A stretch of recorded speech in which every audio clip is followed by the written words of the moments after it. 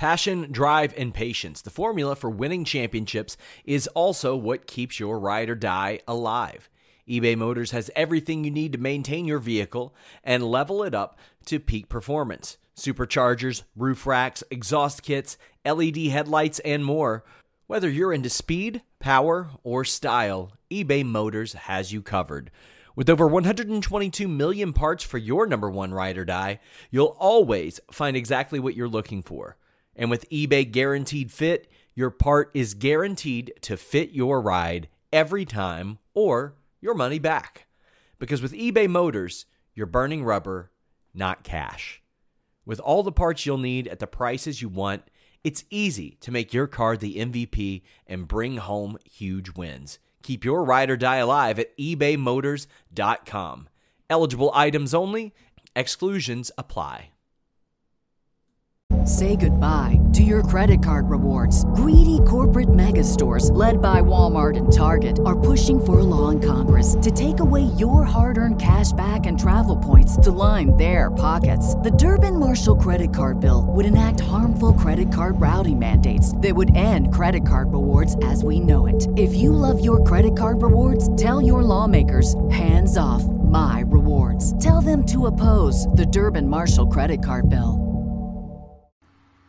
What's up, you guys? Sean Ross Sapp, Fightful.com. It's that time of the year. Wrestle Kingdom 14. This show, a little bit different than the norm. They went 2 nights. They had the weekend shows. New Year Dash is tonight, and myself and Jeremy Lambert are here to give you an all-encompassing wrap-up of Nights 1 and Night 2. You can follow him at Jeremy Lambert 88. But he is our lead wrestling writer over at Fightful.com. Jeremy, you were up for both nights, as our whole team was. It was a party. Yeah, we don't sleep at Fightful. No. I feel good. I had my coffee this morning. As I said, we don't sleep over at Fightful. We're covering both nights. We're covering Dash. That's what we do. It's weird. Because I think it was the first year that we did this. It was me and whoever covered the actual live coverage. So to have multiple people up is wild. And I remember the first year that I really covered New Japan was the year that Jeff Jarrett partnered up with Global Force and got it on pay-per-view over here. So, I mean, to see the leaps that have been made since then, they drew 70,000 over 2 nights. That's impressive. Did you expect that number to be bigger or smaller, all things considered? I expected it to be a little bit bigger, honestly, because it was like 40,000 night 1 and 30,000 night 2, and I thought night 2 would do just as well as night 1, especially, they had Okada and Naito in the main event of night 2. I thought the walk-up would be just a lot better. Not that 70,000 is anything to sneeze at. That's still a great number. But I did think night 2 would be similar to night 1, not 10,000 less, which is a pretty significant number. We have people in the live chat over at youtube.com/SRS Wrestling saying, will we be doing Super Chats today? No, unfortunately, this will be, we're trying to get this show one done, first off, but we don't have Super Chats on this channel. YouTube is still messing with us on monetization. But if you subscribe to our premium service over at FightfulSelect.com, I do Q&As every other week. You can ask as many questions as you want. If the demand is there, I'll do an additional one this week, but we've got retro reviews, dozens of them. We've got the Backstage Report podcast. We've got Q&A shows, Alex's Sour Graps reviews of Raw and SmackDown, and The Weekender. It's a good time over there. Plus, Jeremy over at Tier 2, all these exclusives that we're getting, people get them early. These interviews. Exclusive? The AEW Power Rankings? Real Sports Power Rankings? Yeah. You know what? I found the Virgil video, too, the Soul Train Jones video. So maybe I should re-up that. It was not lost, yes. So let's go ahead and get into it. We're going to hop back and forth between the 2 nights as I lost Jeremy's feed there for a brief second. My own doing. Apologies. But we're going to go back and forth between these 2 shows, night 1, night 2, and just kind of give you some back and forth in that regard. We had these pointless 6 and 8 man tags. I don't want to say pointless. Some of them set up for the following matches. Considering that it was 2 nights, you knew there were going to be a little bit of filler. But you and I were talking off the air. They could have done a New Japan Rumble here. I was very disappointed when the cards came out and there was no Rambo for night one, because you had these, like, no offense to the young lions and the dads and stuff, they could have been in the Rambo instead of a 6-man tag and then a tag team match. Like, why not just do a Rambo? Get some other guys who weren't on night one as well. Bring in some, maybe some ROH guys. They could use them. Use some guys from Rev Pro. Like, there's plenty of talent available who would want to work this show. So that would have been a better call to me than these 6-man and tag team match with the dads on the pre-show of night one. Dare I say it would have been kind of cool to see Jushin Liger win a New Japan Rumble night one. Jushin Liger doesn't want to win. That's the issue. I know. But night one we saw Yamura, Tsuji, Hanma, and Makabe defeating Alex Coughlin, Clark Connors, Carl Fredericks, and Toa Hanare. I think Carl Fredericks could be really good in a few years. Like a big guy for them, especially in the grand scheme of things. But this was unremarkable. It wasn't anything. Yeah, Fredericks is good, and I think they see a lot in Hanare, and that's why they gave him the victory here. So it was what you would expect it to be in a Dads and Young Lions match. I think Tsuji was the 600th person to wrestle at Wrestle Kingdom, which is a little bit. I think that Chris Charlton had mentioned that, but I mean that is a little bit misleading. It's not like they've only done 14 shows on January 4th at Tokyo Dome. So, but yeah, over the last 14 years or so, you got that. Night one also saw Ten Cozy defeat Manabu Nakanishi and Yuji Nagata. The wily WCW veterans Nakanishi and Nagata. I had tweeted. I remember when 10 or 11-year-old me thought that Nakanishi as Kurosawa was going to get a title run in WCW. That didn't happen. But Kojima and Tenzan win. This is fine. Sure, whatever. It wasn't a great match, but Ten Cozy are over, so why not?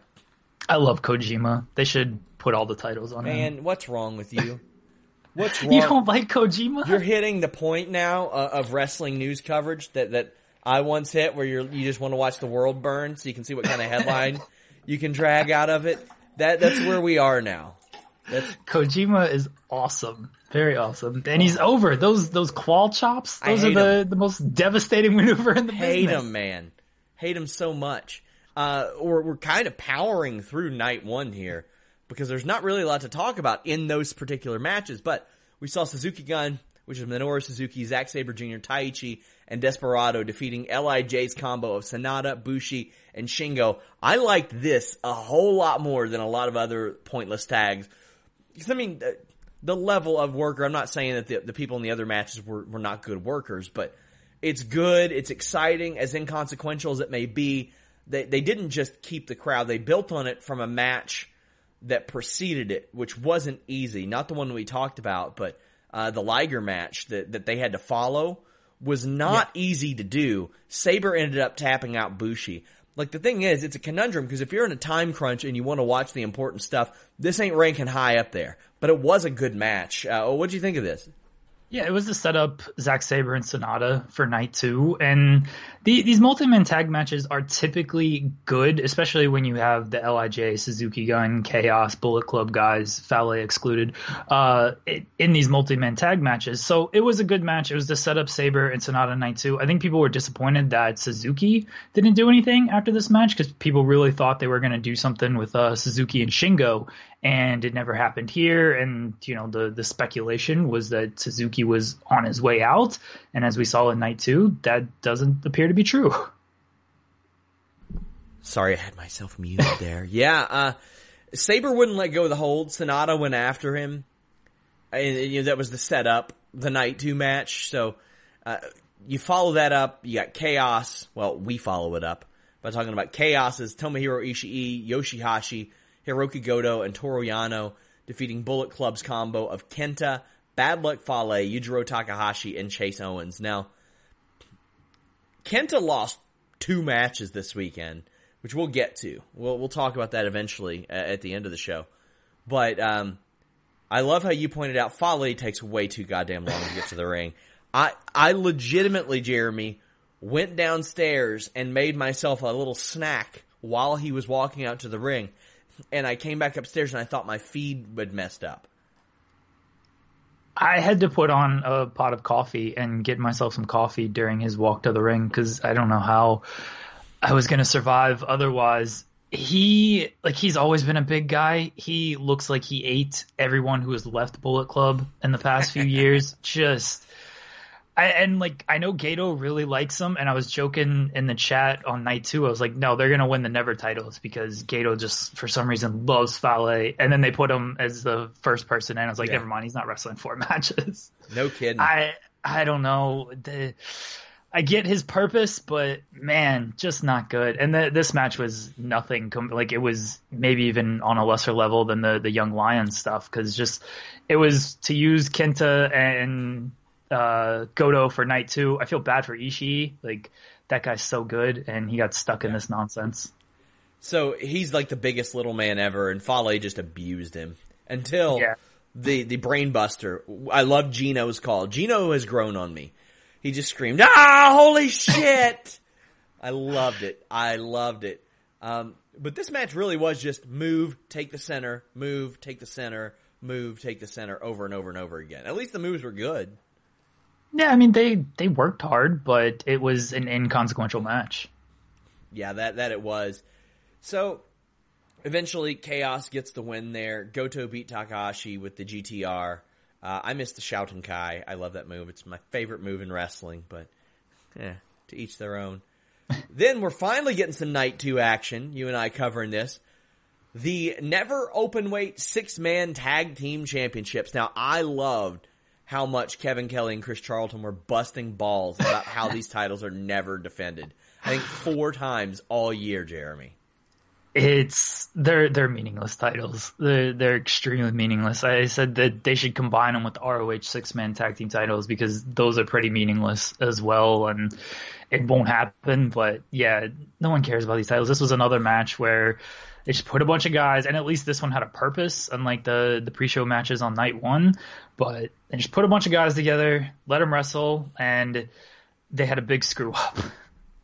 New Japan could do with about 4 less title belts. I would keep these around just because they do so many 6 and 8 man tags that it's kind of pointless, but I would almost have it faction based where a faction holds the titles as opposed to 3 certain dudes. But they don't need junior heavyweight tag titles. They don't need the Rev Pro title on their show. And if they consolidated the Never and US title, I wouldn't be mad about that. Like, there's so many titles on the show that everything, it starts to feel like a participation trophy. They definitely need to consolidate the tag team titles. There's not enough, especially with the heavyweight teams. It feels like it's Evil and Sonata against GOD every single year, and at least, Finjuice is there now. But you can put the junior guys in there. Roppongi against GOD, Roppongi against Finjuice. Like, all these are great matchups that I would love to see. So I definitely think they need to combine at least the tag team titles. The U.S. title, I get its purpose now with the New Japan USA coming up. Like, you kind of want to have a title there, and who knows what they're going to do with that. We'll talk about that later. But, yeah, they need to do something with the tag titles. I'm fine with the Never titles, the 6-man titles. Just utilize them. Like, if you have them, utilize them. Yeah, there's a lot of Road 2 shows that could use something like that. But if they made it the Never US Openweight Championship, I would be stoked about that. I'd be like, all right, cool. There we go. At least you got a little bit of history behind that, whatever. It's just, man, they got the world title, the Intercontinental title, the Never, the US. They got the Rev Pro title in there, the Junior Heavyweight. 2 sets of tag titles. I've ran out of fingers at this point. Damn it. They're going to have to start a New Japan Women's Dark Match Championship soon. Damn. Damn. Well, LIJ win the titles. This one starts off fast. Bullet Club are eliminated by an Ishii vertical drop brainbuster. Taichi couldn't win with an Axe Bomber, so he takes his pants off as a result, which is exactly what I do when my clotheslines don't lay people out. Robbie Eagles, sorry, I was short of breath there, picked up the win. That's 2 wins in a row for Chaos. Then we actually get some action. We get LIJ and Chaos battling a little bit. The Darkness Falls pins Ishii, kind of. Yeah. What did you think happened here? This was so bad, especially coming off of night one where the referee count was just all over the place and the delay on the 3 count. And then you come into night 2 and the first match, you have this screw up. I don't know what happened. It doesn't seem like that should have been the pinfall. If it was, no one was privy to it. I feel like if on Dash, Team Ishii gets a 6-man title shot, we would know something might have gotten screwed up there. But it was not a good look in this match with this pinfall playing out that way. Like, Evil looked confused, Ishii looked confused, and the referee just kind of had to go with it. So we've joked in the group chat before, like whenever you write an article and I tweet it out, I'll tag your name in it. And sometimes you get the shrapnel that is associated with whatever wrestler you're writing about. Like now, because there are some people that think I'm cynical. They haven't seen my mentions yet. Haven't seen my mentions. No. It gets real bad. And you can't tweet criticism about anything without having a actually person. But New Japan especially. Like if it's about finishers or about refs. Well, actually, they do that everywhere. That doesn't mean it's good. Yeah. Just because wrestlers or referees in Japan go 1, 2, and 3, no. That does not mean that it's good. It's bad. It's stupid.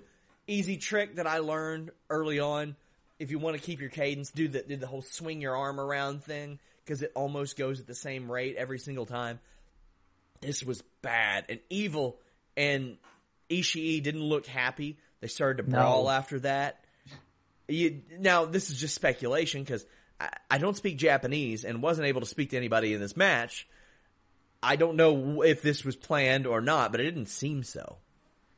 As I said, if Ishii team gets the title shot at Dash, then I think that's a pretty almost obvious sign. Like, yeah, we might have screwed that up, and now we're trying to make good and do this title match. Like, they don't have anything for Dash announced anyway, so you can do it, and people might not know.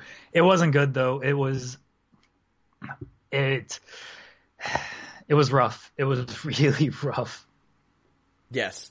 The champs are out now. I just love Kevin Kelly and Chris Charlton trolling them.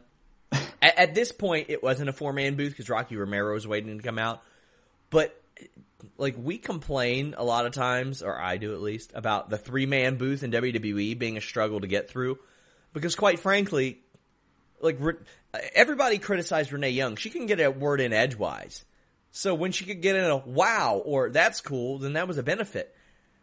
It didn't feel like that with a 4-man booth in New Japan. No. It ruled.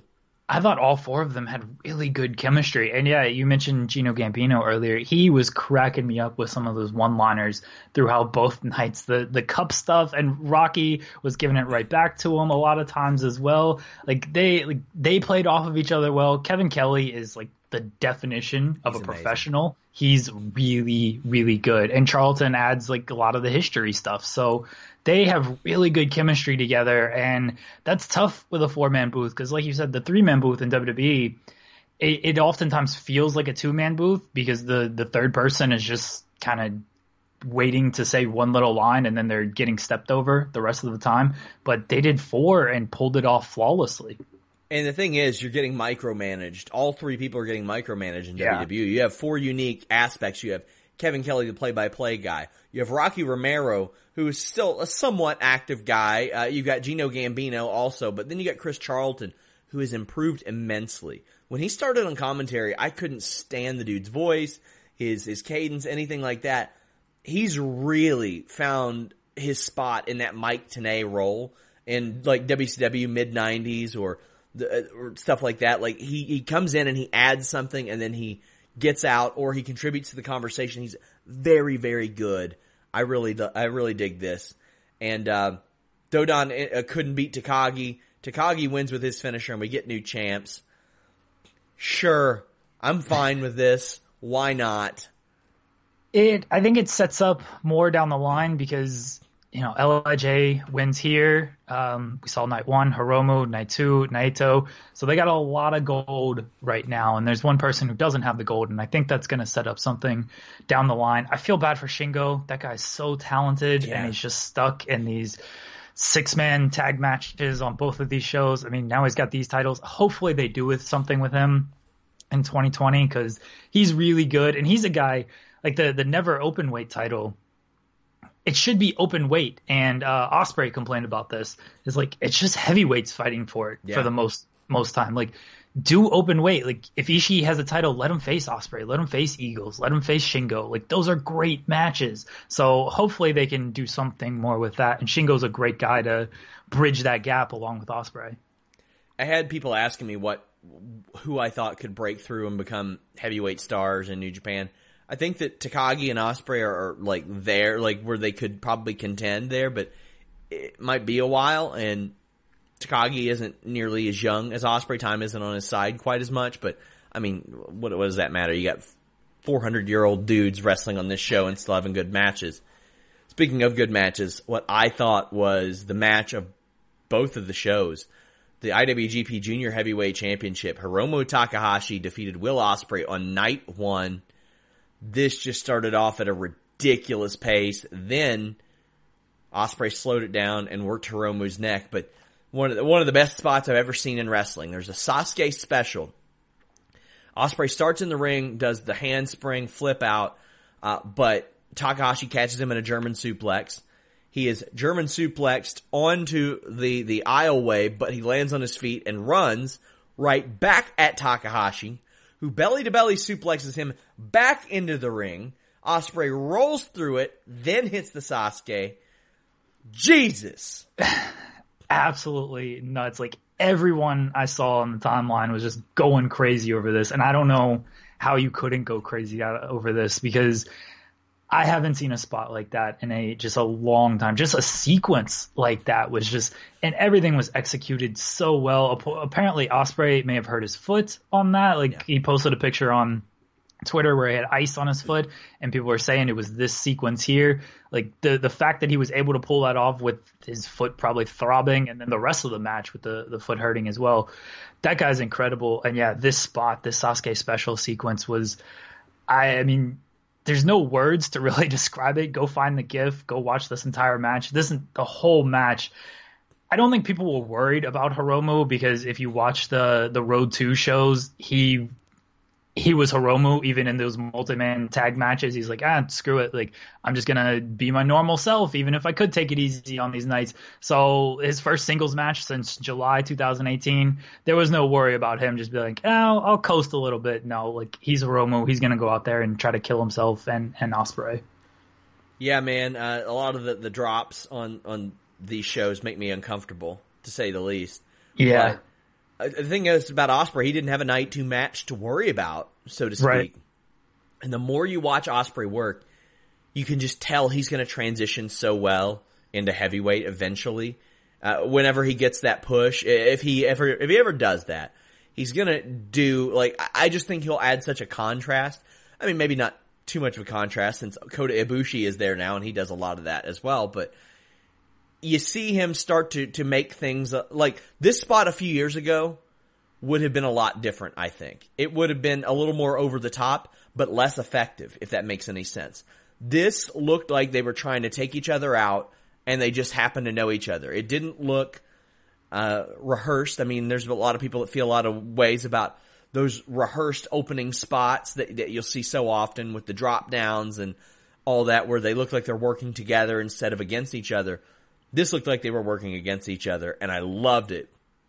And I loved the setup for this. It's like an avalanche body scissors bomb that they just teased and teased and teased. But it was like early to midway through the match. It wasn't like a big finish. They had teased this a bunch early because they had both been up on the top rope and the second rope and working into it. I loved that. Ospreay gets a shooting star press and an Os cutter, but you get that terrible ref count. The strike trade leads to a German suplex counter of the Os cutter, and Hiromu's trying to do everything he can. Canadian Destroyer, Death Valley Driver. Ospreay uses the back elbow and the Spanish Fly. And then Ospreay does the time bomb. And it doesn't pin, or Takahashi does the time bomb and it doesn't pin Ospreay. He does what's called the Time Bomb 2, which is going to get very confusing in the future. And he ends up winning. This match was just unbelievable. I think the time bomb too. I think Eric Stevens called it a hooked leg inverted brainbuster. It looked awesome, and yeah, a lot of people have said they'd never seen it. I saw people mention that like Matt Sydal did it a long time ago, but it's not something you see very often. But yeah, it looked awesome. The whole story of this match was great with Ospreay working the aggressive style, working on the neck of Hiromu. Like that's what you would expect out of Ospreay here with Hiromu coming off the neck thing. And like, that's the story, you know, like it can make people uncomfortable, but if they're cool with it, that's the story of the match. Like you should focus on this guy's neck. That's his weak point. He's coming off the broken neck. And it does make people uncomfortable, especially with the stuff they do with the dives and whatnot. But I thought they told a great story. The pace, it went like 25 minutes and it never lagged. Like the pace the entire time was kept up. And yeah, Hiromu wins. I didn't think that was a big surprise because it was his return, and it seems like they always switch every single title on these Wrestle Kingdom shows.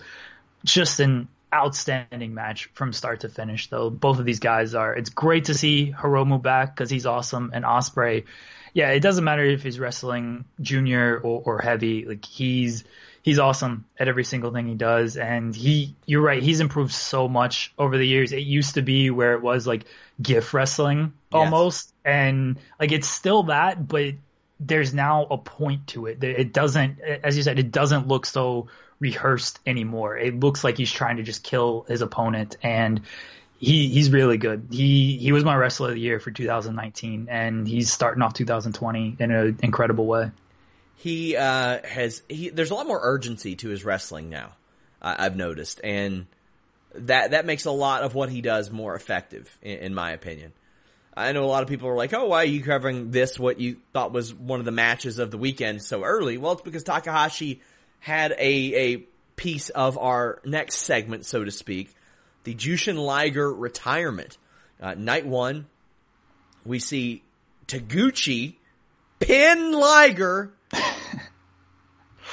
Couldn't believe this. Fuck we doing here? Could not believe it. Taguchi? Takeiwa, Otani, and Naoki Sano defeated Jushin Thunder Liger, Tiger Mask, The Great Sasuke, and Fujinami. Now, my own personal stroll down memory lane, until like 1999, my exposure to Japanese wrestling was first Jushin Thunder Liger, second Shinzaki, who was Hakushi back then, and that was really it. Great Sasuke and Taka Michinoku, those guys. And then later, I found a VHS of Hayabusa in FMW, which changed my life. But like, you see a couple of these people. You got Fujinami, who has been wrestling for decades. You got Sasuke, who wrestlers or fans of the Attitude Era who might be watching this for the first time might remember him. You got Tiger Mask, a legendary name. You got Otani, and of all the people, it's Taguchi getting the pin on Liger. That pissed me off so bad.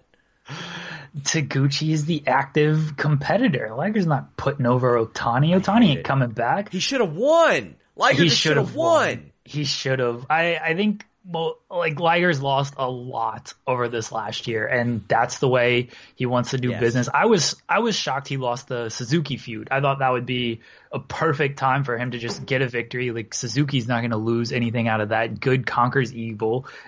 Easy story to tell. And like, he's putting over everybody. I thought he was going to win this match because he wasn't going to win night two.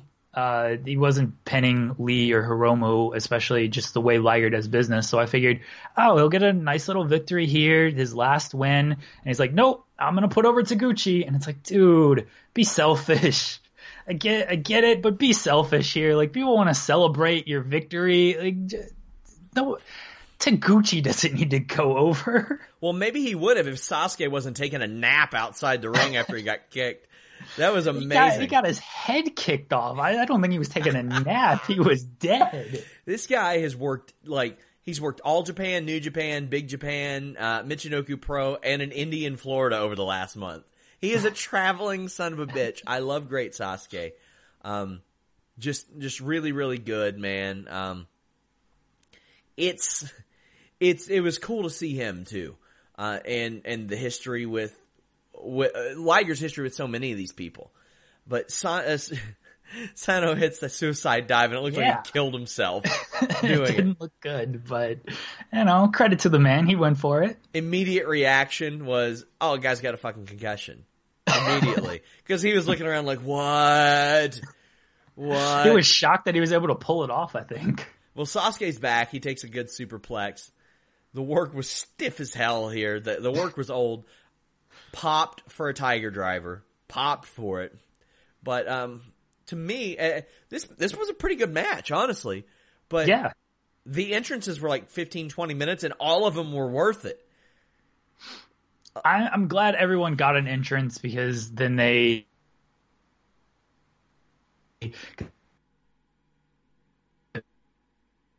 man match, and I think that was the right call, because then everyone just got their own reaction. The fans were excited to see a lot of these guys, and you cap it off with Liger's entrance.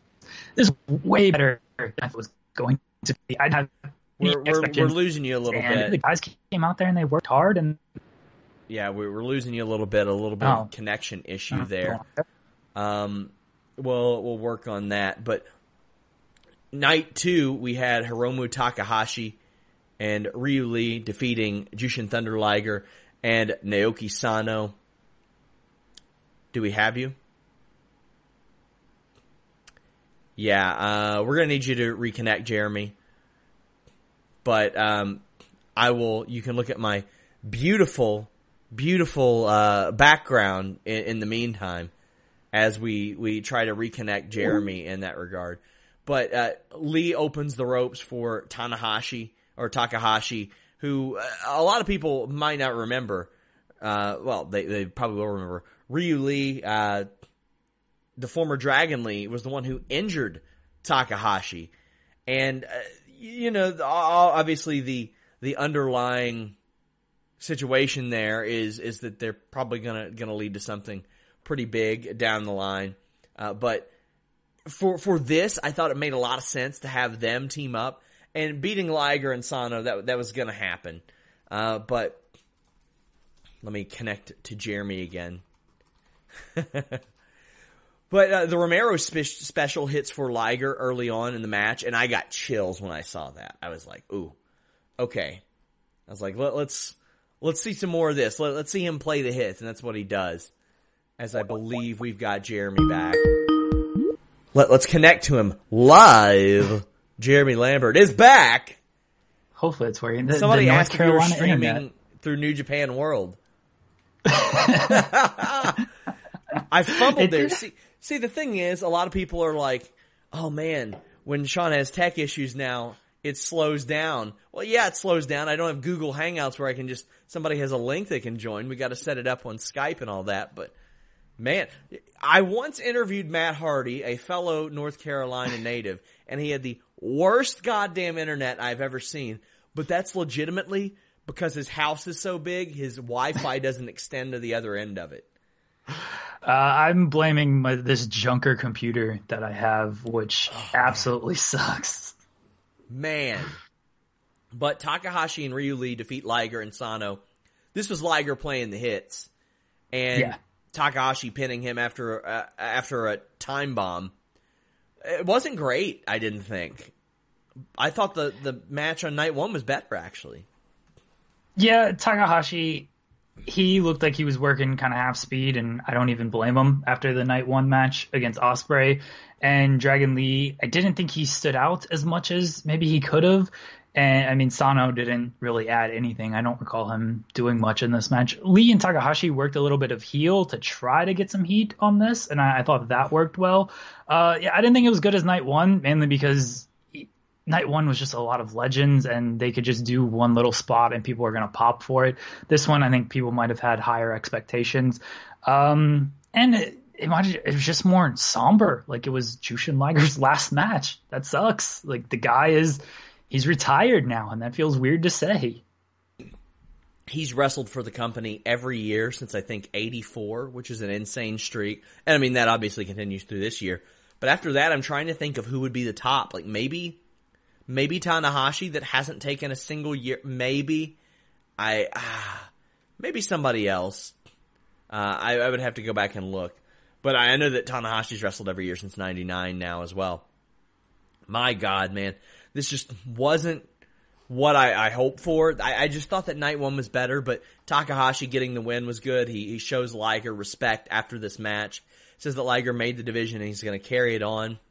They got some heat a little bit early on. Takahashi and Ryu Lee both attacked Liger and did that, but it was a little bit underwhelming, I thought, after the pomp and circumstance that we saw from night one, and then Liger gave a brief speech, but Liger, done, Jeremy. Done. It's gonna be a weird world without Jushin Liger wrestling everywhere, every year. My earliest memory of him is the WCW stuff with Brian Pillman, which was, the Nitro match, the Super Brawl match, that stuff. And like, I can't say I was a big follower of like his career throughout New Japan and everything, but I always made it a point to try to check out any type of Liger match, especially when he came to the United States. And I mean, the guy's an absolute legend. The style that you see with the junior heavyweights nowadays, like, he popularized that style. He was the person who almost took this mainstream across the world. And again, just an absolute legend. And it's a weird world where we're not going to see Jushin, especially in wrestling, when everyone wrestles until they're 80, and this guy is like, he can still go. Like, he was having good junior matches with Ishimori a year ago. If I had to see Iizuka for 400 friggin' years, I could stand to watch Liger for a few more. Yeah, but I hope he sticks with it, just because it seems like that's what he wants to do, and it seems like he will, because that's just who he is. He doesn't seem like a person who is going to be like, yeah, I'll come back for these matches, and unless New Japan is the Saudi show, I think he's done. So if they maybe bring back the Rumble, do you think we could see an appearance there? I don't think so. I think this is how he wanted to go out, and maybe like, I'm sure they'd throw plenty. I don't think the guy needs money or anything, though. And so I think he's been wrestling full time since like 84. I hope he doesn't need money. At least any time when he could physically wrestle. I mean, here's the thing. If he showed up and did some showtays, I'd be alright with that. Yeah. Well, I'll tell you what I'm not alright with. Finjuice is the worst goddamn name I've ever heard in my life. But they win the IWGP Tag Team Championships on night one from the Guerrillas of Destiny. It's such a dumbass name, and Juice just cut his hair and decided he could do anything that he wanted. Juice doesn't give a dang anymore. That dude, yeah, he cut his hair. He looks like Razor Ramon Hardgay cosplay, and he's just doing whatever he wants out there. He does. He looks like Razor Ramon Hardgay joined the fashion police. It's so weird. Either way, they won Tag League to get here, and they win. Finley's taken out, and Tama is beating his ass with his title belt still on, which I loved. Finley sells his injured shoulder really well. Finley is a real highlight. Juice has some nice spine busters, but this match to me was an indication that they need to combine the divisions. Yeah, definitely. I'd like to see Finjuice against some of the junior guys like Eagles and Ishimori, or Phantasmo and Ishimori and Roppongi. I thought the match was fine. The finish looked a little bit weird because it took the Pulp Friction a little bit early on that, and it was kind of off. Guerrillas of Destiny, for me, like, I like Tama. I like his gimmick. The work, I'm not a huge fan of. Their entrance music slaps, though. Like, just play the entrance music throughout the whole match. Fun fact, so I'm doing a bunch of features on YouTube views and stuff for individual promotions. Every video New Japan has, one of their tags is Guerrillas of Destiny theme song. It could be a video. It could be a video about Yuka Tsuji chilling at the dojo, eating ham or something, and it says Guerrillas of Destiny theme song in the tags. It's wild, man. But they know that people want to listen to that song. Exactly.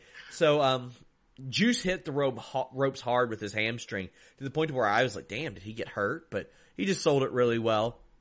A couple of big double team finishes hit on Finley, including a Magic Killer, but Juice breaks it up and he gets one too.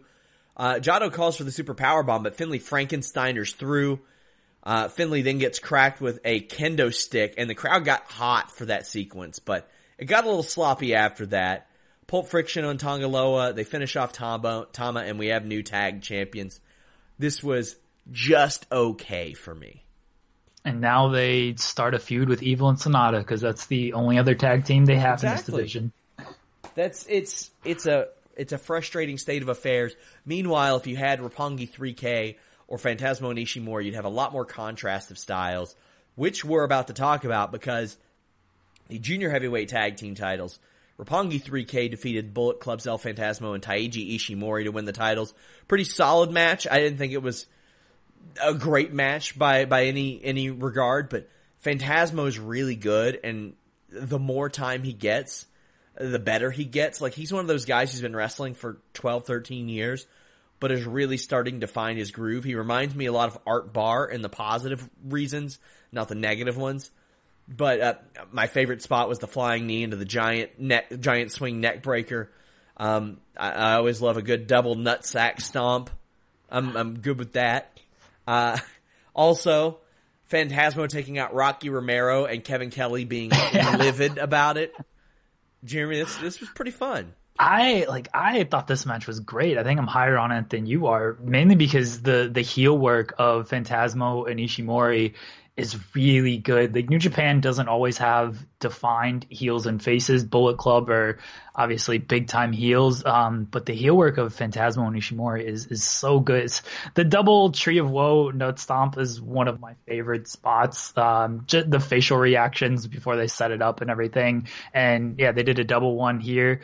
The nut punch, and then he had cause Phantasmo, if you've been watching the Road 2 stuff, he punches everybody in the, you can go ahead if you can get over your coughing spaz there. Apologies.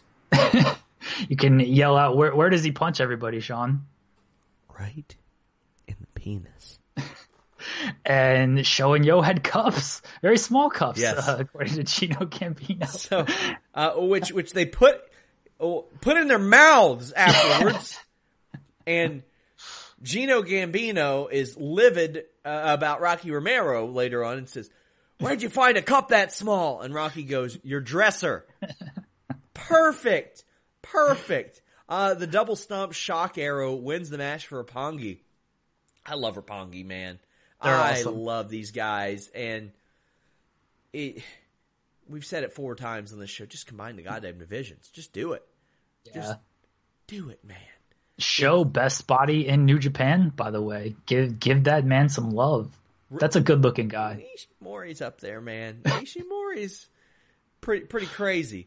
But this one, it didn't feel like this went 14 minutes to me. No. It felt like it was like 7. They worked so fast. But there were no matches on night 2 that went under like 12 minutes. And night 1, you saw a lot more accelerated matches. Even a lot of the 6-mans were going 8 minutes, 9 minutes. It felt like some of the matches on this show were 7.5 minutes, and they weren't. The pace was great. It worked really well. I thought that was a benefit for the Rev Pro British Heavyweight Championship. Zack Sabre retaining over Sonata. The only person I see in wrestling at that level that is as smooth as Zack Sabre Jr. is Daniel Bryan, and we've not seen that match in like 12 years. I would love to see it again. God, and I'm not picking on the 2 fellas from the GCW show, because I love GCW and what they do, and I like the ambition and all that stuff. But I could see the complaints that some had about their chain wrestling seeming rehearsed. The chain wrestling in Sabre Sonata didn't seem rehearsed. It looked like they were trying to pin each other, but just couldn't, Jeremy. This opening spot was just amazing. The opening spot, poor Tiger Hanore, he had to, he's on a retirement tour, and they got him rolling around because they keep countering all of these pins, and he can't keep up with it. I understand why Zack Sabre is polarizing to some, because not everyone likes this kind of style. I personally love it. I'm a big Zack Sabre fan, and Sonata's a guy who can keep up with him. And everything Zack Sabre does, it looks like he's trying to hurt you. It looks like he's trying to win a wrestling match, and it's so smooth and crisp. Like the GCW stuff, that it didn't look great, especially certain aspects of it. This though, like it's just worlds different with what's that. His transitions are so smooth. Like you kick out of one thing and he puts you into something else. You get out of one thing, he manipulates your arm or leg with something. Yeah. I love this guy. I miss Taka. I wish Taka. I don't know what the deal is, but I need to know what time it is before these matches. And the thing, I mean, I want to hit the mats and start chain wrestling every single time I see Sabre. I'm like, he makes it look so easy, and it's not. Yeah. It's not as easy. It's not easy to be that smooth. He does an octopus hold that gets countered into skull end. I love how Sonata worked over the knee, and then they sold the dragon screw as such a big move. New Japan is so good about facial expressions and all that stuff, and just really making you realize, okay, this could play a big role in the finish of the match. The crowd pops with a series of pin reversals, Jeremy, that end the match. Now, if you want to build to a climax, I would have loved to have seen them roll out immediately into a finisher there. But if you're going for realism and unpredictability, that's the right call. I love it. The crowd was there for the finish because they were like, oh, reversal, oh, reversal, oh, reversal. And when you hear that sort of reaction come over that Japanese crowd, you can tell it worked. Well, Sonata had been winning with the bridge pinfall in a lot of the Road 2 multi-man matches. He pinned Sabre with it multiple times. Hook, line, and sinker. Yeah, and so when he used it in this match, the crowd was like, "Oh, like it's a great callback spot." And then Sabre spins it with the bridge himself, and he gets the victory off of it. So just great callbacks. These two have amazing chemistry. They've had plenty of matches together, and it's good every single. I love Sonata. I wish they would do more with this guy, and I think they're setting up to do more with him with the LIJ storyline. We'll see, but this match was like 10 minutes, and it felt like even shorter than that just with everything they did. Yeah, they went about 12 and a half, and that's the thing. They had enough history for callbacks like that finish, but I want to see more. I want to see more of them. This is a lot different than a lot of wrestling that we watch, and I'm like, okay, cool, we've seen that. I'm ready to move on. This was very good. Also very good. Jon Moxley defeated Lance Archer, who I interviewed. It's up on Fightful.com. Very good stuff for the United States Championship in a Texas death match. I hate that Shota had to wrestle like today. It would have been poetic to bring him back here. Lance Archer just beat the living shit out of Moxley. Chairs, sticks, anything. Then Moxley brutalized him with a chair, a stick, and his knee. Archer caught Moxley mid-dive with a choke slam. Then just obliterates a young lion, then choke slams him onto Moxley and dives onto everyone. He's 42! When Hogan was this age, he was feuding with the Dungeon of Doom, Jeremy. That's an outstanding feud, though. I will not have any slander. Shut the hell up! What are you doing? No slander on the Doomsday cage match. That's an all-time favorite match of mine. They'll bring it back for the Fiend. I hope so. They need to bring that back, period. That match rules. This Lance Archer is having the biggest year of his career at 42, and he told me last week, I didn't know what was going to happen. I was prepared to leave if I needed to, but I wasn't actively thinking I was going to leave. He wasn't supposed to be in the G1. He got in it. He wasn't really supposed to have those matches with Ospreay. He did, and that created buzz. He wasn't supposed to win the United States title. He did. And he sure as hell wasn't supposed to be here in this spot on this show, and he delivered. And he works tour to tour, Jeremy. They don't have him locked up under a contract. They need to lock him up under a contract. He's so... Yeah, his resurgence this year, I think Davey Boy leaving was possibly the best thing that could have happened to him, because otherwise he would... for both of them. Yeah, because otherwise they'd just be stuck in these tag team matches and in a almost dead division. And Archer, they would have been in an 8-man night 1 and probably not booked for night 2. Yeah, Archer, he's been so good for New Japan this year. I'm glad he got that U.S. title victory at the end of last year, and this he beat the hell out of Moxley, and Moxley beat the hell out of him, and they played the stipulation well. This is a tough stipulation to pull off because this 10 count stuff can get like, I'm not a huge fan of last man standing matches just because it can, all right, he's down, count, get up, do it all over again. And they did it really well here. They didn't overdo the 10 count stuff. This stuff means more in New Japan too, with the tables, because they don't do it all the time. You don't see a lot of the table spots and the chair shots and kendo sticks and trash cans. You don't see that so much in New Japan. So when you do it in a match like this, it just comes off a lot better. And I remember Lance Archer as Lance Hoyt, who TNA wanted to be a big name. The thing is, he just wasn't ready.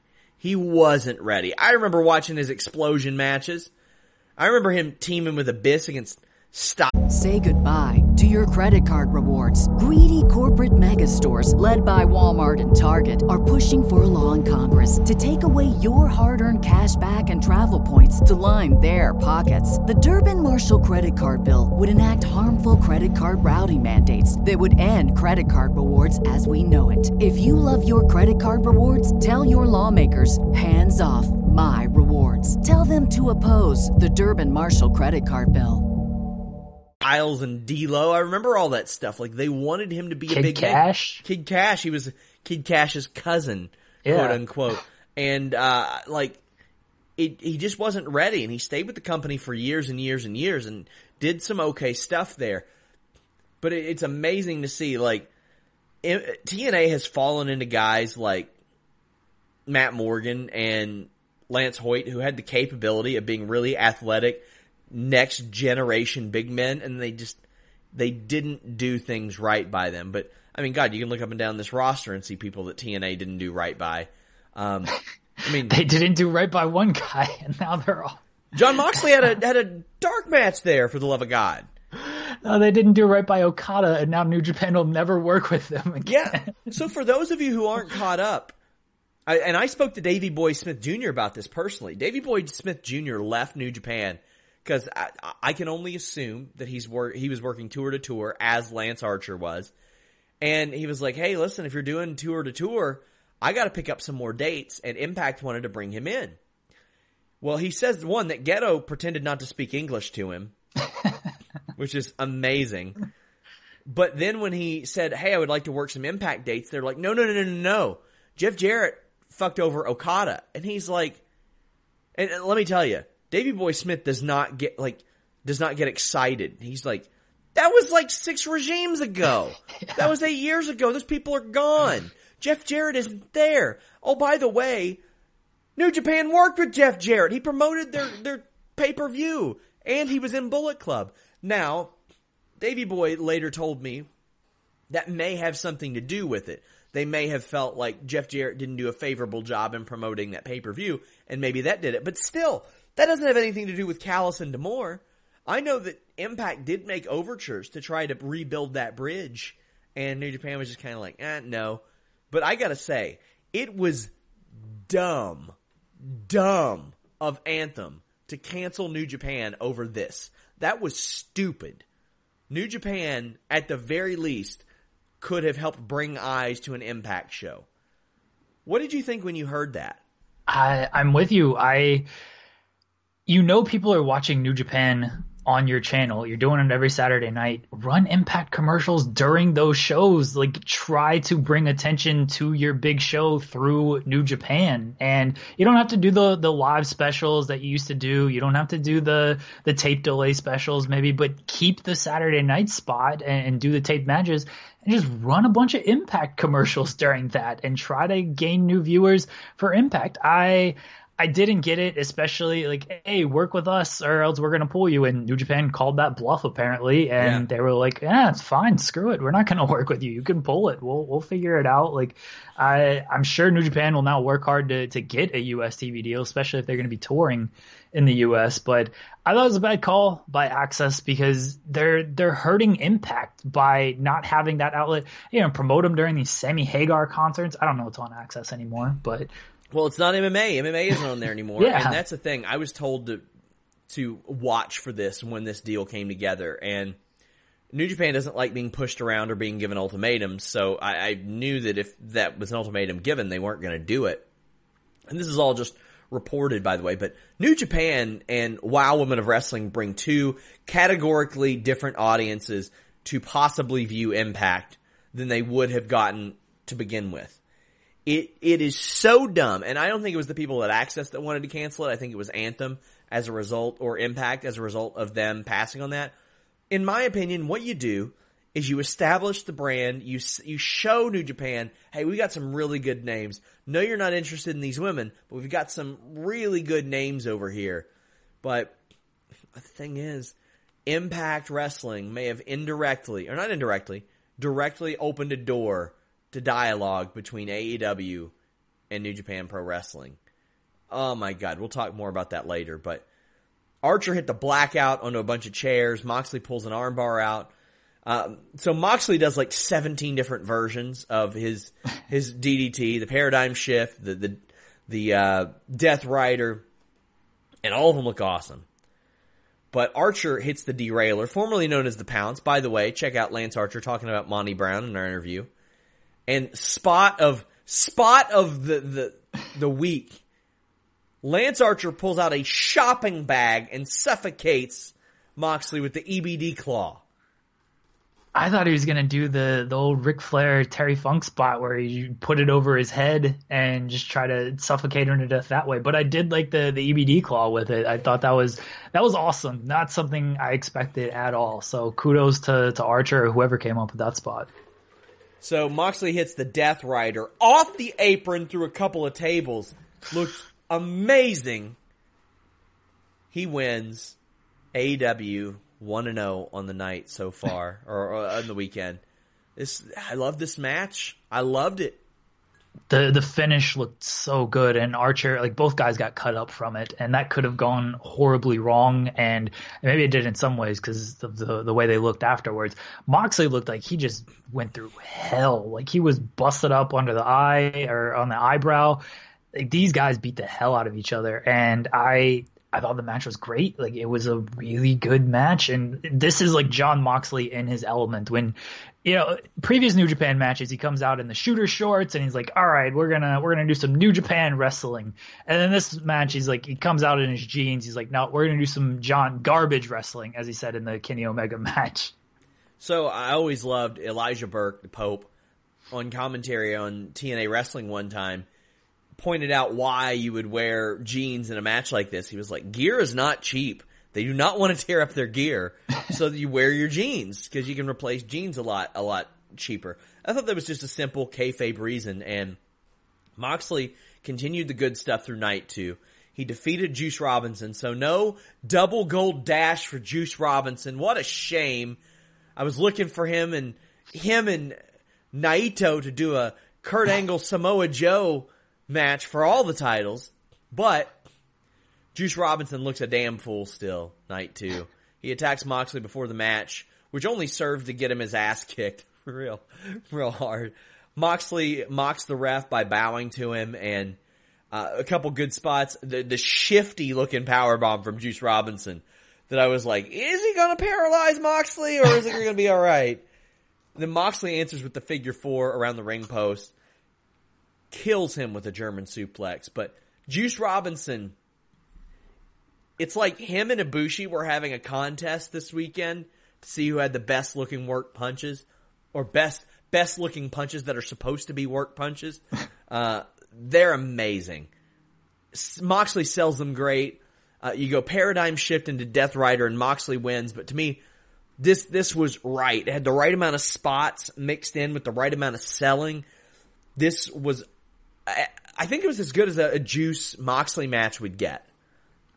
I didn't like this as much as their first match, and I think that had more, they were fighting off of the staging and everything, fighting into the crowd in that match. So I didn't like it quite as much as their first match, but it was still really good because it was shorter, and they worked kind of more of a sprint hard hitting style as opposed to the other match, which was a little bit more drawn out brawl.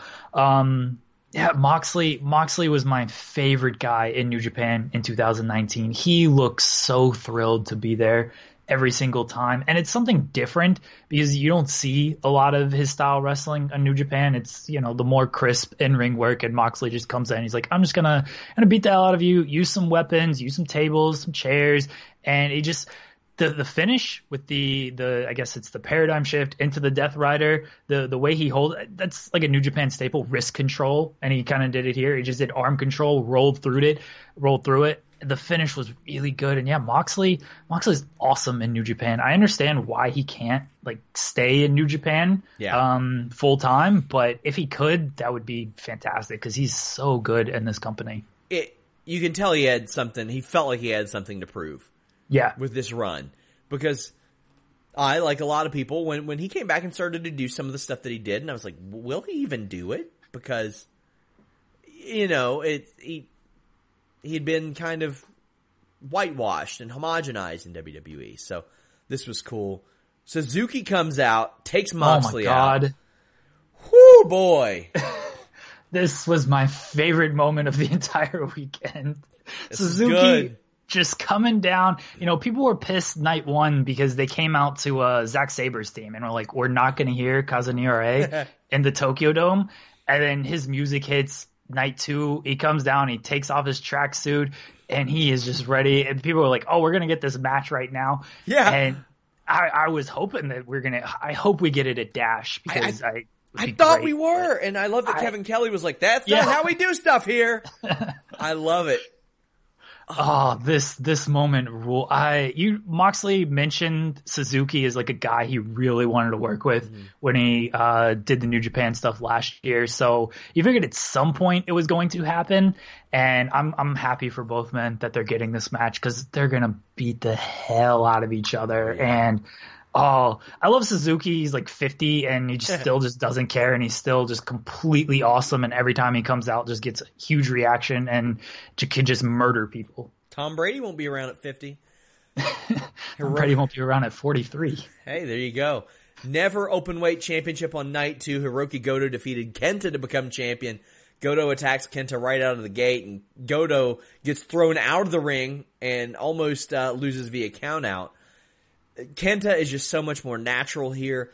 And, you're going to see a lot of people say, WWE dropped the ball on Kenta, Hideo Itami. I don't think so. He showed up not in great shape. He hurt people. He wasn't over. It just wasn't a good fit. He got hurt. Yeah. They were not a good fit for one another. And there's nothing wrong with that. Juice Robinson was not a good fit for NXT. I don't think that with his style, he would have gotten over to the level that he is now had he stayed there. Could he have? Sure, anything's possible.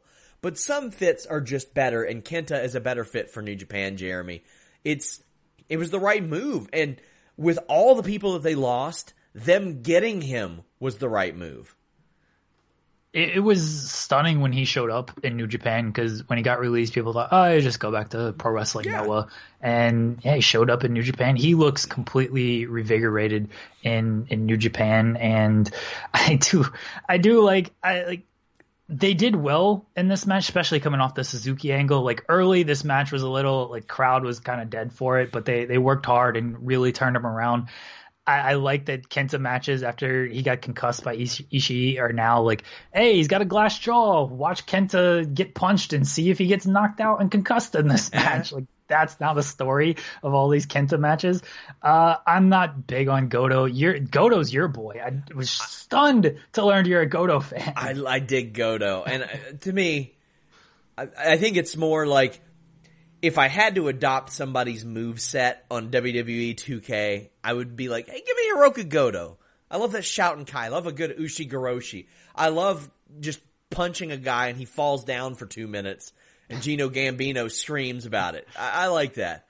There was a big clothesline that Kenta no-sold, and then he threw some good chops, and then he does not no-sell the second one because he got stiffed. But then the GTW and the GTR win.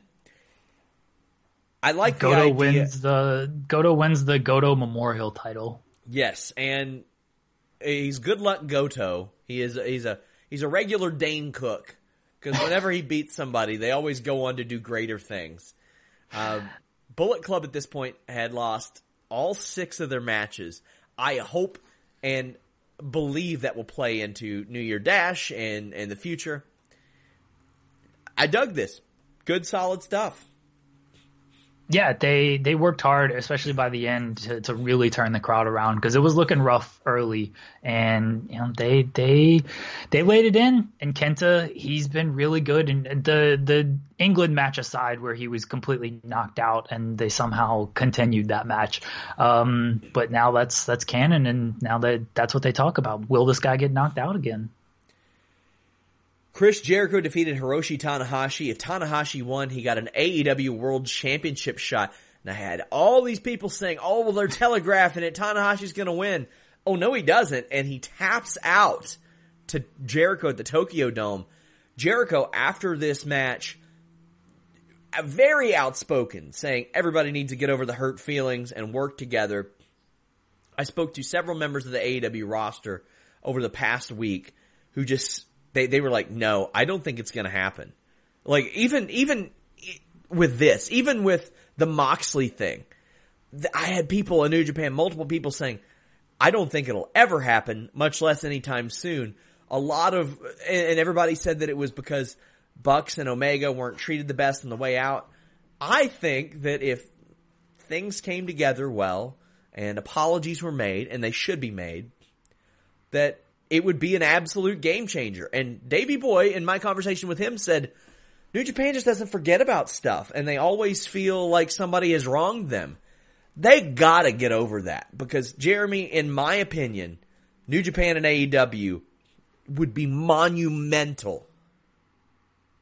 It would be, it'd be huge, because you look at the talent level at both companies. And if you could bring in, if you could bring back Omega, you could bring back the Bucks for New Japan, even like Cody, like guys who aren't doing much in AEW. I guess Janela's doing more. He'd probably get over in New Japan. Janela gets over everywhere he goes. Scott Norton told me and you that the one person that he wishes he could take to Japan was Joey Janela. Yeah. Scott Norton. They've got so much talent, and because they're only running, once a week, you could send those guys over to New Japan, do some tours, get some ring time. And then for AEW, you could bring in guys for one-offs on big shows like a Tanahashi. Okada worked All In, so Okada is open to working with these guys. They could do so much together, way more beneficial than the ROH relationship doesn't seem like it exists at this point. Yeah, I mean, from what Dave Meltzer says, New Japan's like, nah, we're not sending anybody over type of thing. And they had Dragon Lee, and he had the ROH title, and I feel like it was mentioned once, but it certainly wasn't mentioned to the level of like Jericho with the AEW title. Like the ring announcer was like AEW champion Chris Jericho. The announcers were putting it over and putting over this whole storyline and everything. You can tell if you watch the wrestlers ordering room service video with Omega and the Bucks, you can tell they're hurt by the whole thing. Like they're really hurt by, like Omega said, like he took it personal with how it was handled, and the Bucks were very hurt because they were supposed to be on Dash last year and they got pulled, I guess, at the last minute, because I think they were expecting like some grand send off, whether Jay White laid them out or whatever it was, but they didn't get that. And from what they're saying is, they feel like the fans were who got hurt the most, because they didn't get the big send off for them. They didn't get the fans didn't get to see them appreciate them one last time. And they were hurt by the whole thing. And I can totally believe New Japan holds on to stuff and grudges, because look what they're doing with Impact. Yeah. I mean, it's just so weird. And I know that there's the whole CMLL AAA thing. I don't give a damn. AEW to New Japan and vice versa is more valuable than any partnership with AAA or CMLL or Ring of Honor. Ring of Honor can't put asses in the seats. They can't do it. And if you do the AEW New Japan thing, anything can be worked out. You got AEW people getting paid 6 figures to work 4 days a month. There are New Japan USA shows that could really use them. There are just New Japan shows that could use them.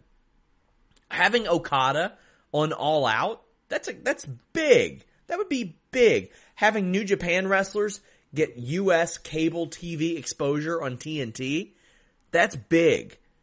Being able to say, hey, you can see more of this guy to that audience, to that AEW audience.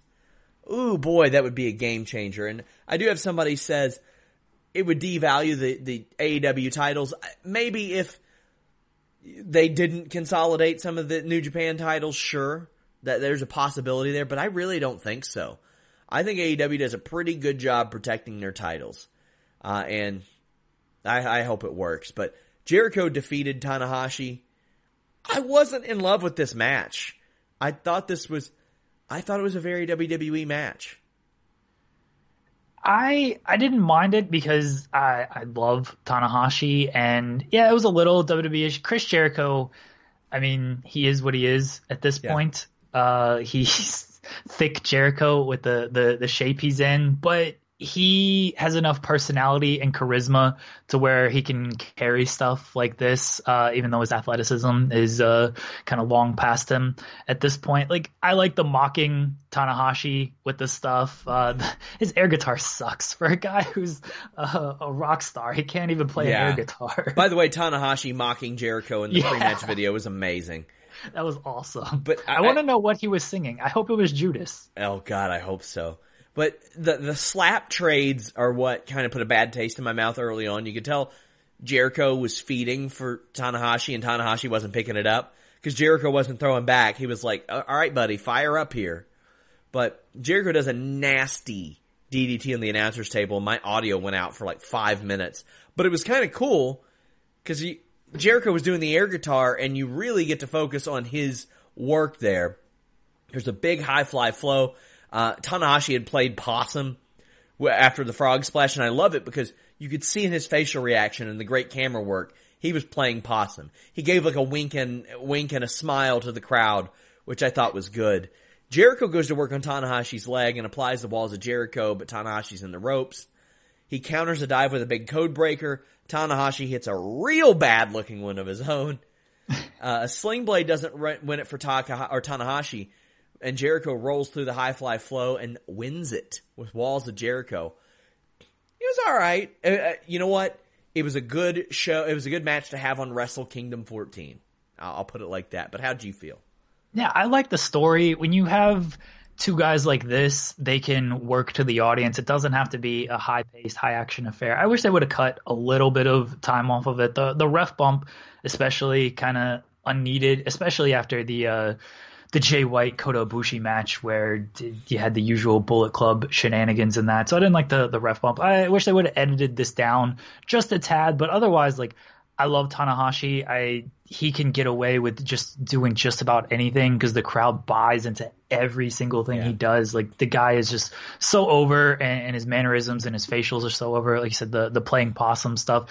And Jericho's kind of the same way. Like, he is treated as a big star over there. So I like this match for what it was. So no Tanahashi, night one. Bold. Yeah, and this was, I think, another thing with the disappointing on night two, the fact that it was 10,000 less than night one. Like, this was the only Tanahashi match of the weekend as well. I thought it would draw a little bit better. Ibushi's a bigger draw.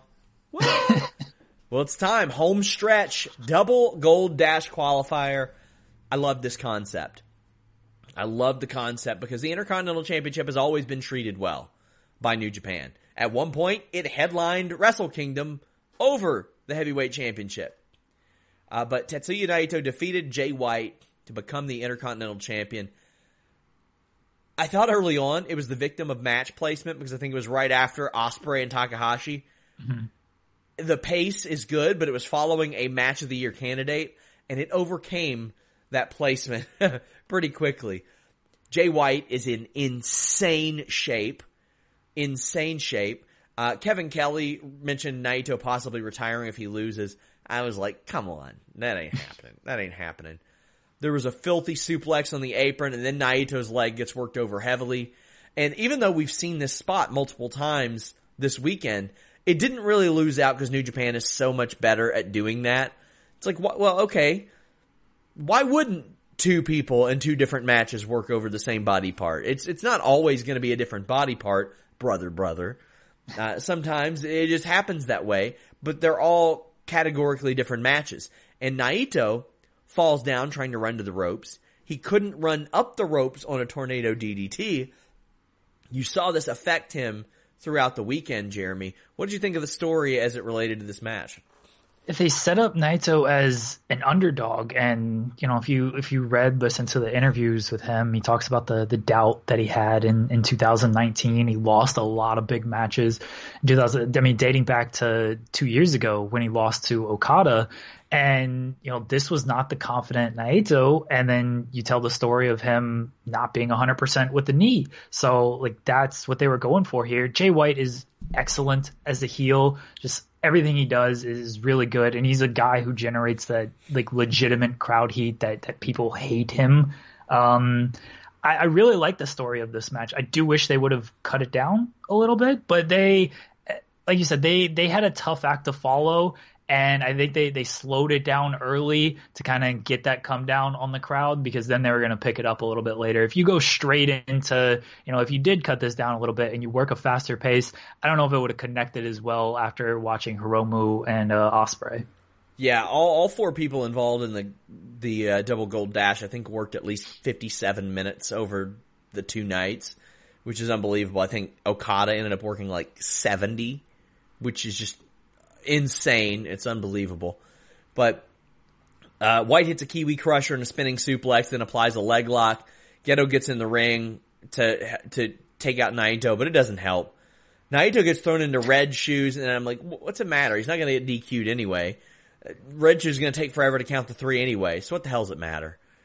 But Naito gets punched in the penis, then Naito punches Gedo in the penis, but then White cracks Naito with a chair, and crowd was cooking.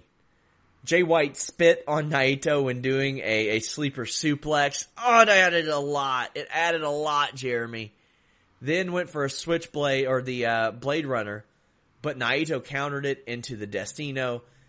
You see a Poison Rana and a Destino, a big Brain Buster and a Destino, finally, and this may come as a shock to you. The running Destino is not treated as a finisher by New Japan Pro Wrestling.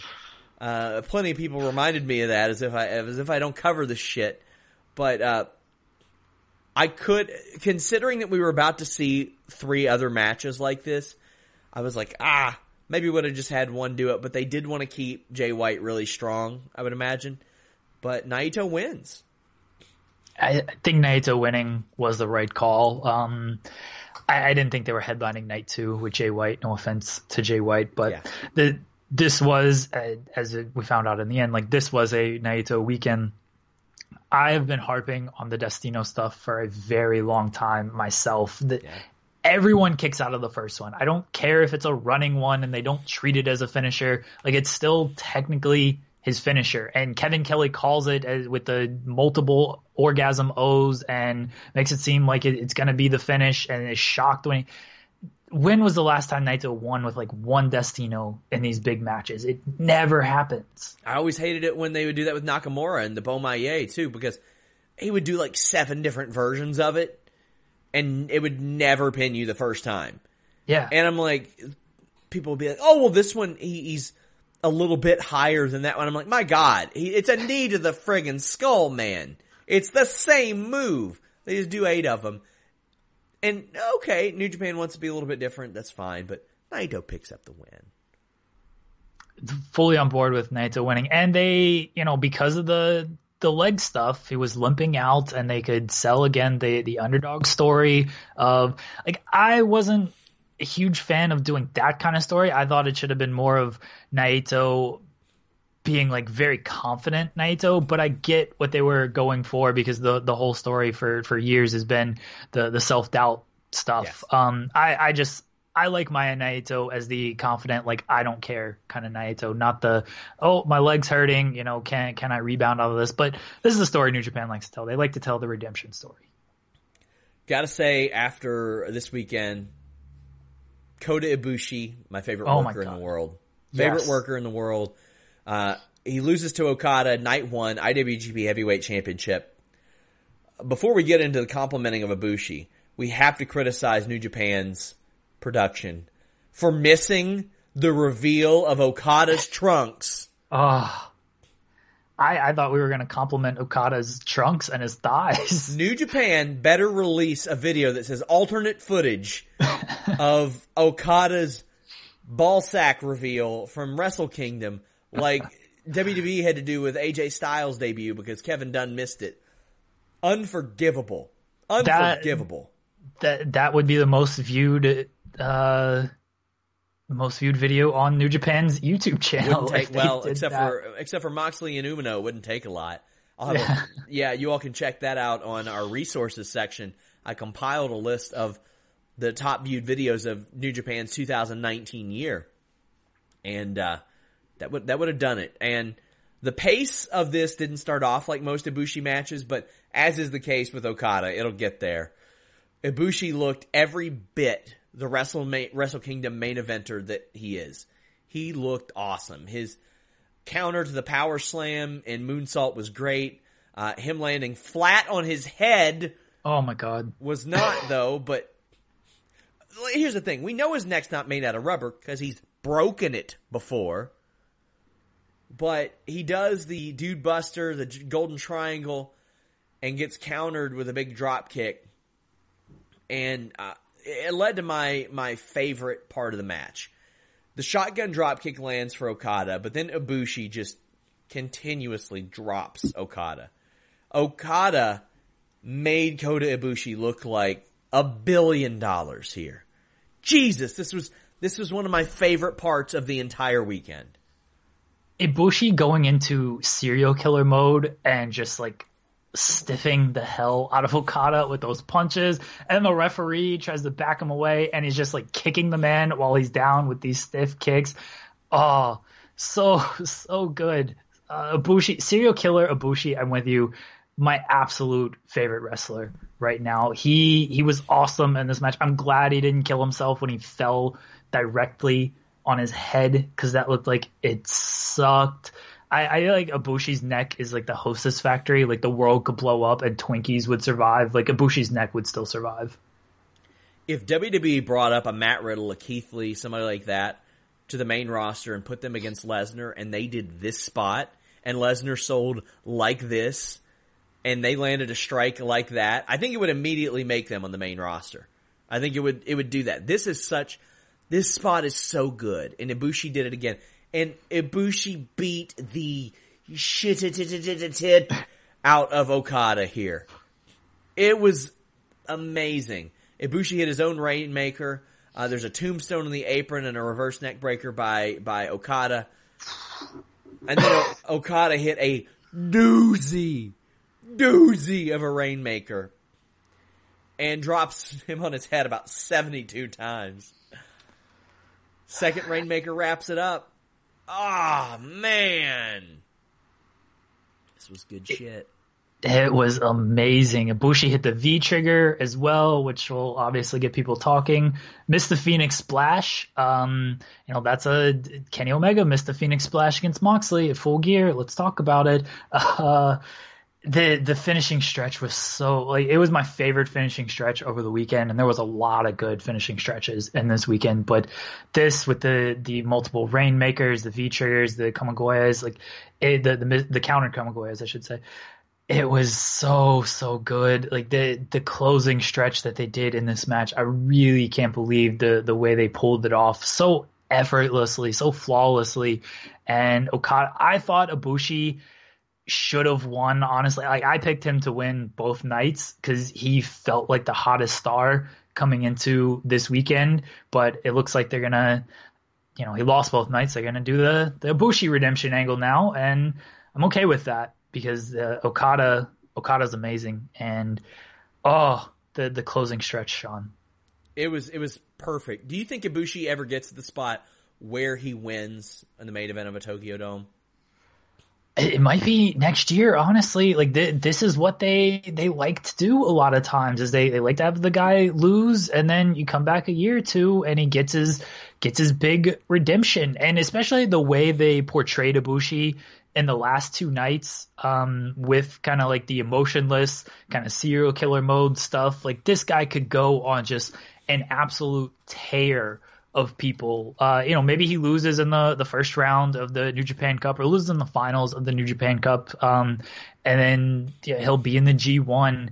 He could just start murdering people because he keeps losing these matches. He needs to be in, I guess, serial killer mode all the time, because we see glimpses of it in these first 2 nights. But if he goes into that like all the time, like that's the story you can tell. Hey, I mean, you got me onto You on Netflix, and if they do this AEW partnership, he could literally go into serial killer mode and kill everybody that Kenny Omega loves. Like, I want to see him hit a Phoenix Splash on Riho at this point. Don't get close to Kenny. Don't do it. Put on his hat, and then you're indiscreet just by wearing a hat. No one knows who you are. He's gonna hack the Young Bucks Facebook and work at a bookstore until he ruins Cody's life. That's what's gonna happen. I'm for this. Hey, any type of You tie-in to pro wrestling, I think is perfect.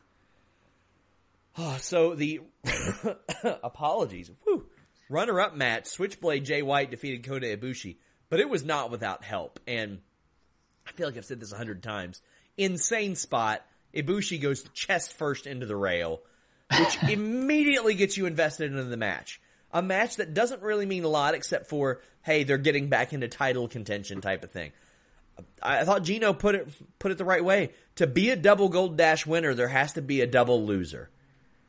And you could, first off, as soon as Ibushi hit the top rope for his moonsault and stood there, you could tell he was just going to smash Jay White's head with his hip. And he did. But we get the repeated punches from Ibushi again, and Jay White does the same. He sells it just as well, if not better than Okada. Jay White, I think he can sell it better because he's not that kind of striker. But he knows he kind of he has to play that game with Ibushi a little bit. But, Okada can fire back on his own. Jay White is more of a chicken shit heel. So he can get away with selling it a little bit harder. And Ibushi, when he fires up like that, again, like I said with night 1, he is amazing when he goes into that mode.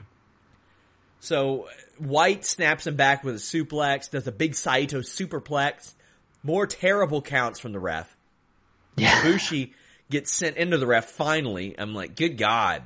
Thank you. Just take him out. That was so telegraphed. I didn't like that. That was very telegraphed. Bad spot, and the ref did that hilarious tumble out of the ring. It was so bad. But Gedo attacks him with a chair, and I love Ibushi no-selling this. And he should have no-sold it. That chair shot sucked. As is tradition with him. But at first I was like, what? That punch sucked. Then I realized Ibushi did a heart punch to him. And the sell of that was amazing. Because Gedo falls back, and the thing that you see in MMA in the ring all the time, where their head clips the bottom rope. Oh, it looks so gnarly, dude. Oh, it looks so gnarly. Ibushi hits the last ride on White, but there's no ref. You mentioned not being keen on the ref spot there. Yeah, it was telegraphed with the way you could tell, the ref, because it was off of a Blade Runner, and the ref moved in position to just take this bump. You could see that the bump was coming, and it just didn't look natural to me. The Jay White ref bump stuff, people either seem to they get it, they understand it, or they just absolutely hate it, and it has no place in New Japan for them. I think they do it a little too often within Jay White matches. They don't do it up and down the card, which is good for the most part, but it does happen seemingly every single big Jay White match.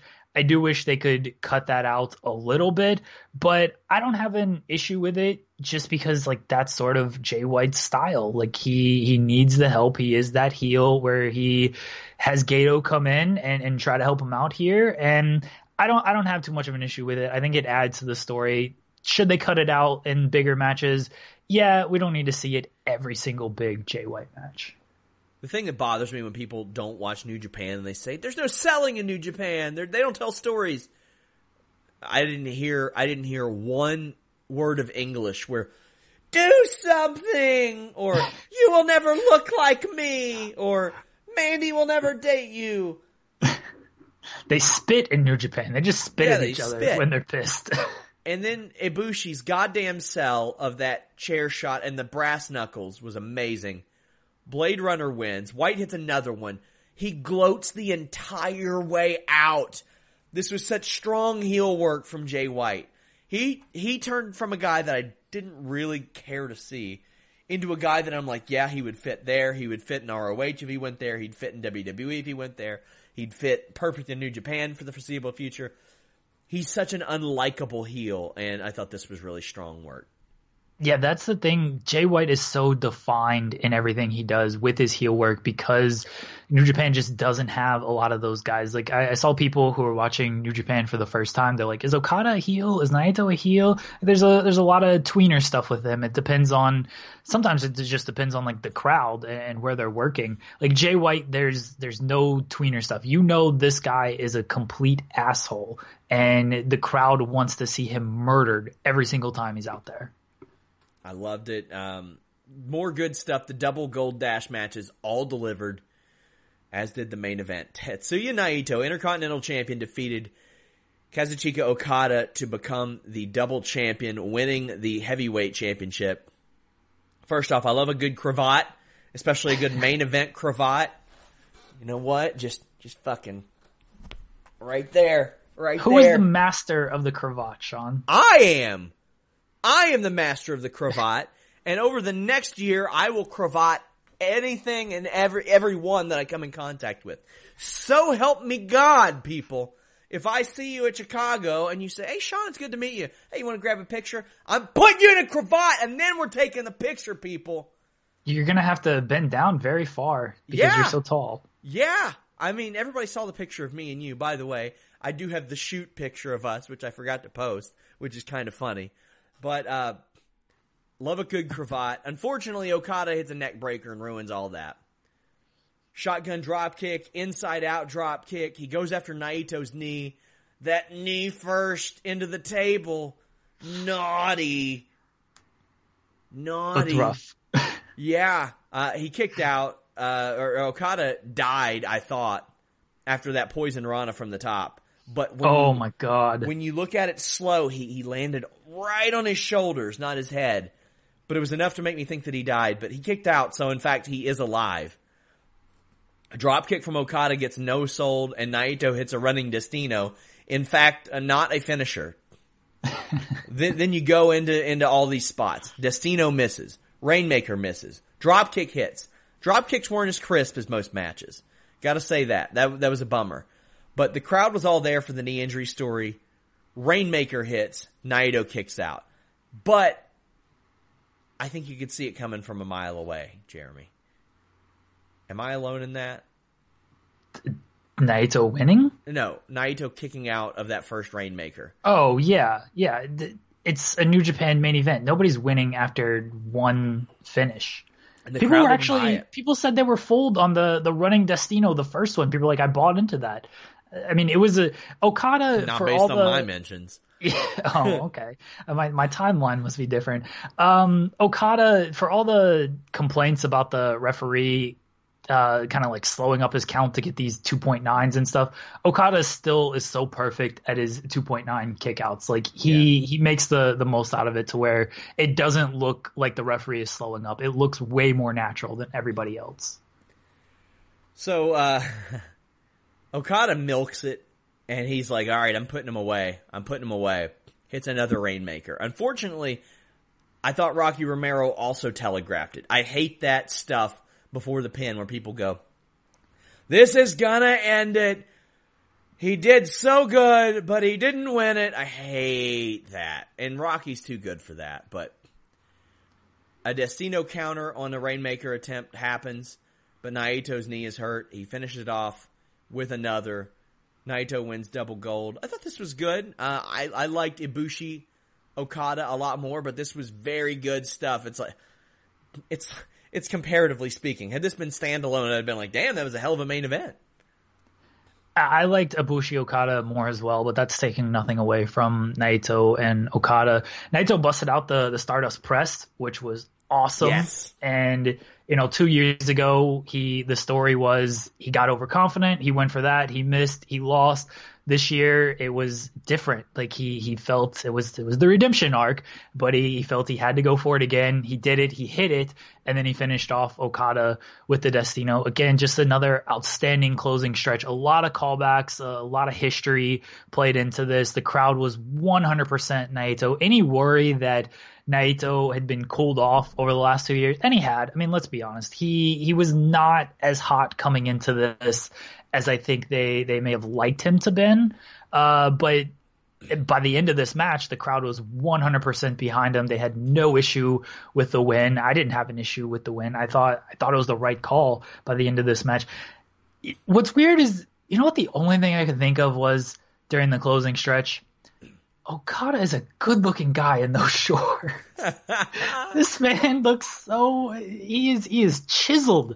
Take nothing away from anybody else. Those pants were an abomination for a year. He debuted those things, and I was like, ugh! Looks like something you would wear for a one-off for like Fantastica Mania or something. Like, don't do that.